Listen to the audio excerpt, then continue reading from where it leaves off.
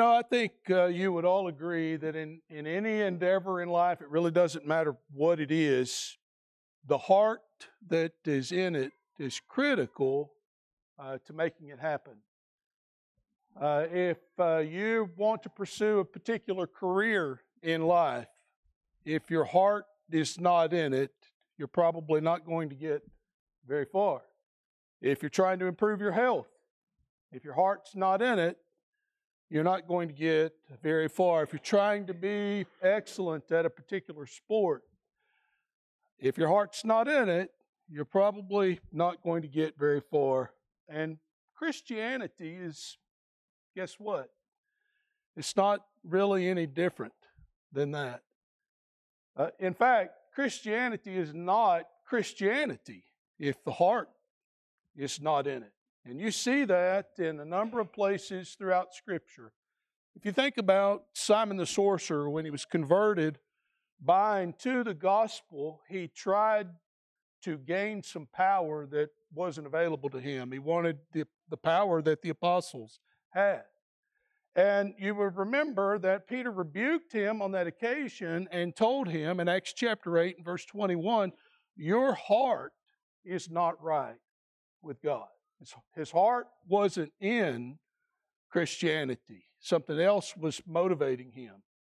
I think of Matthew chapter 15, verses 7 through 9, where Jesus says of the religious leaders of his day, these people draw near to me with their mouth, they honor me with their lips, or lips and mouth, but what? Their heart is far from me. And in vain do they worship me, teaching for doctrine the commandments of men. Christianity is not Christianity if the heart is not in it. I have a book in my library, in fact, one of a series of books that were written by J.J. Turner, and the name of the series is Wake Up. And there's an Elders Wake Up, there's a Deacons Wake Up, there's a Christians Wake Up, and there's a Preachers Wake Up book. And what the books are really is a call to wake up to the role or the responsibility that you have assumed. And in that book, the Preacher's Wake Up book, he makes this statement. When a preacher walks into the pulpit, he takes more with him than a sermon outline and a Bible. He takes a belief system and he takes an attitude toward his role or his job as a preacher. In other words, he takes his heart with him into the pulpit. And I would submit to you that his heart determines everything that comes out of his preaching. What he does with that sermon outline and what he does with that Bible. Those two things will not override his heart. They will be funneled through his heart. And when you think about it, really that's true of all of us, whether you preach, whether you're a deacon, whether you're an elder, we're all Christians at the core. If it be the case tonight that you've obeyed the gospel, we're Christians. But our heart is very important in who we are and what we are as Christians. And so it's true for all of us. Tonight, in just the time that we have, I would like to put before us some thoughts centered around the heart of biblical Christianity, the heart of us doing Christian. And there are several components of that I think are fitting for our consideration tonight. When you think about the heart of biblical Christianity, you have to think about a person's beliefs about God. What we actually believe about God. That's not, do you believe in God? Oh, yes, I believe in God. It's our beliefs about God that I'm getting at tonight. Hebrews chapter 11 and verse 6 says, without faith it's impossible to please Him, for he that comes to God must believe that He is, and, don't forget the and, He is a rewarder of those who diligently seek Him. Is that what you believe about God? That He is a rewarder of those who diligently seek Him tonight? Or do you have some other view or idea? I know you believe in God, but what do you believe about Him? That God is a rewarder of those who diligently seek Him. You know, some people think that God is like the Wizard of Oz. You know, there's this great idea about what you're going to find at the end of the yellow brick road, but in the back of your mind, there's a great disappointment already because God doesn't do the things we expect Him to do. He doesn't do things the way we expect that He should. And we have a belief in God, but there's a little bit and maybe even a lot of disappointment. I've heard a lot of disappointment come out of the mouths of Christians in the time that I've been a preacher.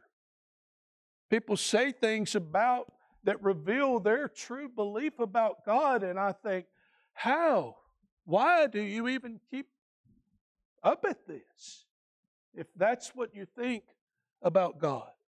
I've known Christians who thought God was just a mean, cruel being that just punished and abused people. And I think, why do you continue to be a Christian if that's your belief about God? Or are you firmly convicted and convinced that everything God has said He will do, He will in fact do it? Are you like Paul when on his ship journey to Rome, when it came to his knowledge that there was going to be a shipwreck, and he was told that everybody on the ship would be saved, but they needed to stay in the ship? And I love the words there in Acts chapter 27 and verse 25, where he says, I believe, God, that it will be just as it has been told me. I believe, God, that it's going to be just like He said it would be. It's going to unfold just like He said. And nothing's going to happen that's going to thwart what God has intended or purposed. Is that your belief about God tonight? Or do you have this great disappointment mentality? I want to believe in this big God, but really, I'm just kind of disappointed. I hope not, because that demonstrates a heart that's really not into this. Do you believe in God's omniscience, that He's all-knowing? Do you believe in God's omnipotence, that He's all-powerful? Do you believe God knows the world that He created well enough to give us a book that with the instructions that we need to live the life that He's put us in this world to live? Do you believe that tonight? Or do you believe that God has just, quite frankly, left some things out? And He didn't really assess the situation well enough to tell us everything we need. I've heard Christians say that. I've heard Christians say about some of the Bible passages that if you gave them an opportunity to state it any more clearly than it's stated, they couldn't do it, and yet they will say of those passages, I wish God had been more clear. Maybe that's the role of grace in salvation, or the role of faith, the role of works in salvation. Maybe it's God's will on marriage, divorce, and remarriage. They'll say, I wish God had been more clear, as though God didn't know what we needed to know to get it right. I worry about that mindset because it reflects a heart that's just not where it needs to be in its belief about God. And so, what are your beliefs about God tonight? Number two, what are your beliefs about Scripture? You see, at the heart of biblical Christianity is true conviction about the Bible that God has given us. Some people look at this book and say, well, it contains the words of God, but I'm not so convinced that it is the Word of God. And you might think, well, what's the difference? Well, there are some things in there that they have no trouble with, but there are some things in there that they have a lot of trouble with, and they're not really sure whether those things should be in there or not. And so it's just a book that's got, it's like plagiarism on steroids. It's got some of God's plagiarized will in it, but there's a whole lot in here from men that's not really God's Word. I hope that's not your belief about the Bible tonight, but it is the belief of some people who claim to be Christians. Jude verse 3 reminds us that we're to contend earnestly for the faith which was once for all delivered unto the saints. God's given us His Word, and we should accept it as that. If not, how do you make sense of passages like 2 Timothy 3, 16 and 17? All Scripture is given by inspiration of God. What is that? Is that just certain passages in here? Or is it all of them? All Scripture is given by inspiration of God, and it's profitable for doctrine, for reproof, for correction, for instruction in righteousness. Why? That the man of God may be perfect, thoroughly furnished to every good work. If it only contains God's Word, and if it's not really the sum total of God's Word, what can we know for sure? Jesus said in John 8:32, you should know the truth, and the truth shall make you free. But how do I know what's truth and what's not truth in this book if I don't believe that all of this is from God? Is it a literal book? Am I to take the things that it says literally? Like the creation account. We live in a world that's confused about where we came from, how we got here. Was it a cosmic explosion that resulted in what we see today? Just a fluke accident that just happened to happen? And then look at all of the intelligent design that we live in and are. And so we read Genesis. Is that just an attempt on the part of man to kind of explain away how we got here? Or is that a literal account of how we came into being? Jesus' resurrection, do you believe that Jesus actually went into the tomb and that He came out of that tomb alive? Or is that just some motivational story that's supposed to create in us a zeal and a fervor to live according to a lifestyle that's really no different than any other spiritual motivation that exists today? Is there something different here? What is your view of Scripture? Is the Word of God sufficient for us today? A lot of time has passed since this book was compiled. And we live in a completely different world in many respects than the world in which this Bible was injected. So is it sufficient for us today? Is it a dead letter? I think of Acts chapter 20, verse 32, when Paul, with his heart in it, spoke to the elders from Ephesus, and he said, I commend you, brethren, to the Word of God and to His grace, which is able to build you up and to give you an inheritance among those who are sanctified. Paul was convicted and convinced that Scripture could do everything God had said it would in saving men, keeping men saved, and leading them to an eternal home in heaven one day. At the heart of biblical Christianity is our belief about Scripture. Is it the Word of God? Is it sufficient? Has God given us everything that pertains to life and godliness in it? And can we rest our hope on what this book says? I hope that's your heart about the Word of God tonight. Number 3, at the heart of biblical Christianity is our understanding and our beliefs about the church. the body of Christ. Now, we started in Acts chapter 2 with one church. Let me back up. We started in the preaching of Jesus with one church. Let's back up even further than that. We started before the foundation of the world with one church, because that's what Ephesians chapter 3 and verse 10 says. That the wisdom of God before the foundation of the world, God's manifold wisdom, is made known to man from all eternity. How? How do men today know the manifold wisdom of God?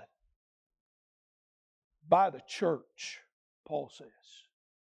God's eternal purpose and His will is revealed by and through the church. And then, of course, Jesus said in Matthew 16:18 that He was building one, my church, just one. Ephesians 4:4 says there's one body. Colossians 1:18 says the body and the church are one and the same. So there's just one. And it's been that way since the gospel was first preached on Pentecost. It's been that way since Jesus promised to build that church. It's been that way since God in His eternal wisdom purposed to build the church as a vehicle through which humanity could and would be saved. Now, there are a lot of them today. They're everywhere. Thousands of them. And we scratch our heads and we say, well, if God is so great, and if His Scripture is so solid, and He only wanted and intended to have one church, why are there so many? And you see, as Christians, we begin, that doubt starts to circulate in our minds. Yeah, one, but there's not one today. They're everywhere. But you know, we were told that was going to happen. God knew so much about it that He told us this was going to happen, that there were going to be others that popped up. Just part of Satan's effort to confuse. I think of Acts chapter 20, verses 29 through 30. Right where Paul told the Ephesian elders that the Word could build them up and give them an inheritance among those who are sanctified, he also warned them that there would be those who came along teaching perverse things. And even from among themselves, he warned that was going to happen. So it's not like we weren't told that man was going to make confusion out of the one church that God had purposed and built. 1 Timothy chapter 4, verses 1 through 3 says, now the Spirit speaks expressly that in the latter times some shall depart from the faith, giving heed to seducing spirits and doctrines and devils. What are they doing? Their conscience is being seared with a hot iron. And they don't care that God from eternity said one church. They're just doing their own thing. And I think of Matthew chapter 15, verse 13, where Jesus said, every plant which my heavenly Father has not planted will be rooted up. I've told you before, I love Brother Marshall Keeble. But he would say in his sermons about this passage and about the denominational world that exists today, he would say there's a rooting day a-coming. And God's going to root up all these plants that He didn't plant. And I don't want to be hanging on to one of those vines. I want to be in the church that God purposed in His mind before the foundation of the world. But I'm saying all of that to say that today some Christians aren't quite sure that it's even possible for one church, the right church, the true church, to exist. They're just not convinced. How do you know that? Well, because some Christians believe that there are people who are headed to heaven in religious institutions and organizations, not only that God did not create, but who teach things that God didn't tell them to teach. Teach many different ways of being saved. teach many different ways of worshiping God. Just different. And they do things that you can't go to the Bible and say, I see why they're doing that, because that's what that passage says they should do. There's a lot of confusion out there, and there's a lot that's wrong out there, and some Christians are confused by that. And then they think, well, maybe it's wrong just to think that there's one church. I'm telling us tonight, at the heart of biblical Christianity is our belief about the church and the oneness of it. God will only save the citizenship and the occupants of one church. And that's the one that Jesus Christ built and purchased with His own blood. Number 4. What about our beliefs about the lost? People who are lost in the world. Caleb talked about the gospel this morning and did an excellent job in that sermon. The lost need the gospel.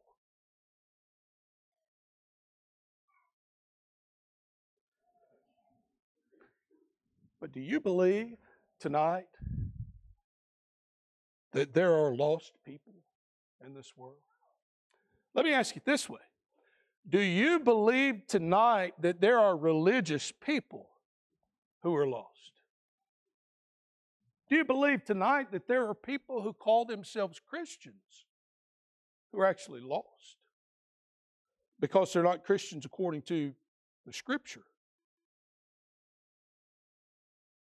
See, sometimes Christians have trouble with this. And they don't want to take the step over that line that says, in their minds and their hearts, that there's a right way to do things and then there are some wrong ways to do it. And people who do it the wrong way are in jeopardy of losing their soul. But at the heart of biblical Christianity is the conviction that there are lost people. There are lost, sincere people in this world. Jesus said in John chapter 8, verse 24, if you do not believe that I am He, you'll die in your sins.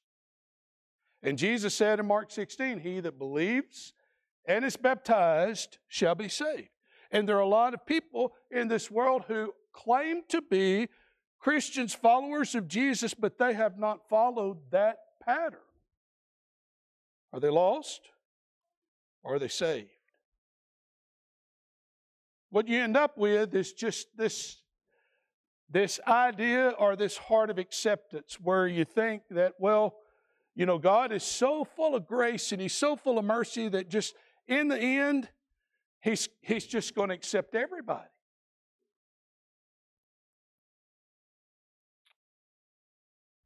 Revelation chapter 21 and verse 27 says that there'll be nothing that defiles that enters into heaven. And only those who are written in the Lamb's book of life will enter in there.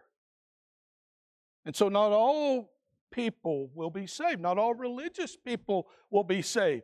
God has gone to the great work of telling us what we must do in order to be saved. Now, why would He go back on what He said and what He's required? We might do that. A parent might tell the child, you're going to be grounded because of this. I mean it.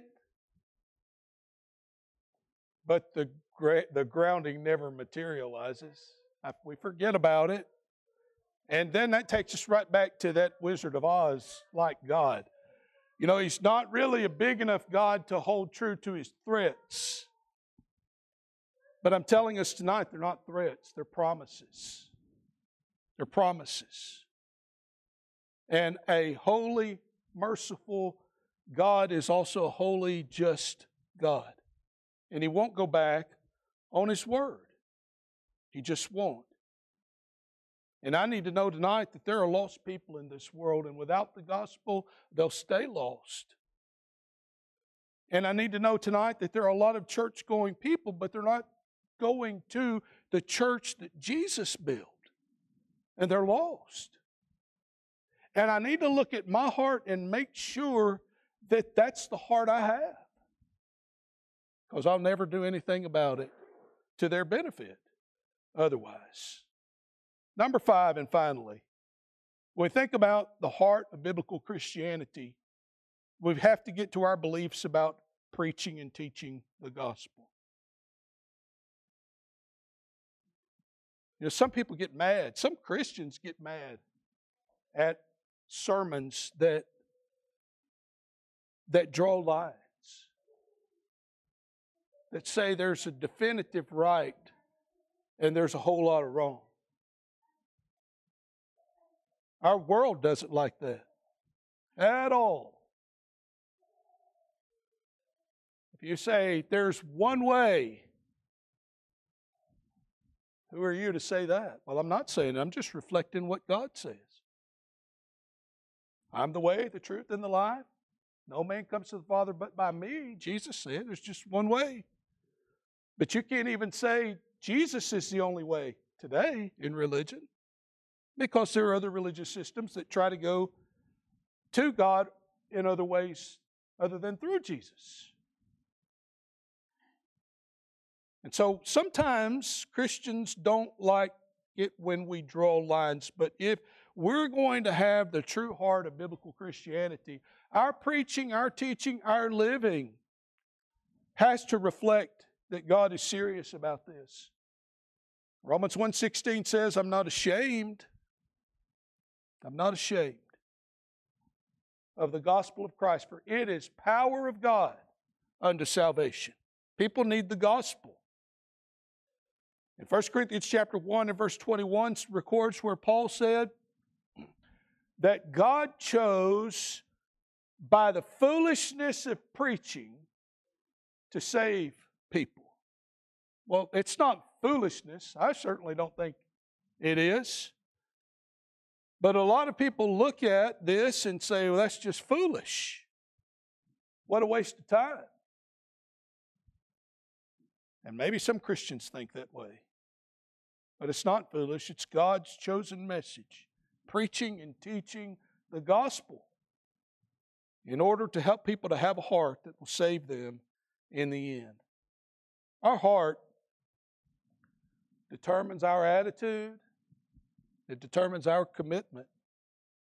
I think it's a worthwhile exercise for us tonight to ask ourselves, where is my heart in these things?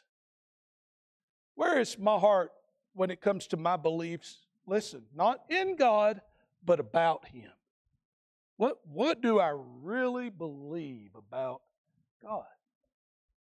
I think it might surprise some of us if we went through that exercise, what we believe about God. What do we believe about this book? What do we believe about the church? Just one. Can we swallow that? Or does that give us spiritual indigestion? One church. There are lost people. There are good people. Honest, sincere people who are in a lost state tonight because they haven't bowed their knees to Jesus Christ. And you do that not just in word, but by submitting to His will. And what are my beliefs about proclaiming the message of the gospel to people? Because I might think, well, it's hopeless. They don't want to hear it. It's embarrassing to talk to people about the gospel. I'm ashamed to do it. That's not the heart of biblical Christianity, and that's not who God has called us to be. So hopefully tonight we've been challenged, all of us, to think about our heart. The heart of the matter is matter of the heart, one preacher said. If you're here tonight and you're not a Christian, you need to obey the gospel. God is all-knowing. He's all-powerful. He's all-loving. He's all-merciful. But He's all-just. He can't be all without being all of everything. And His justice is just as full as His mercy. And in His wisdom, knowing the needs that man would have, He put the gospel into play. a plan by which we could be saved. Now we have to hear it because this message produces the faith that we need in order to come to God and please Him. But that same message teaches us we have to turn away from sin. We have to repent. We have to confess with our mouths that Jesus is Christ, the Son of God, and we have to be baptized in water for the remission of our sins. Not because that's just what the Church of Christ says, but that's what the Bible says. And it says it plainly and clearly.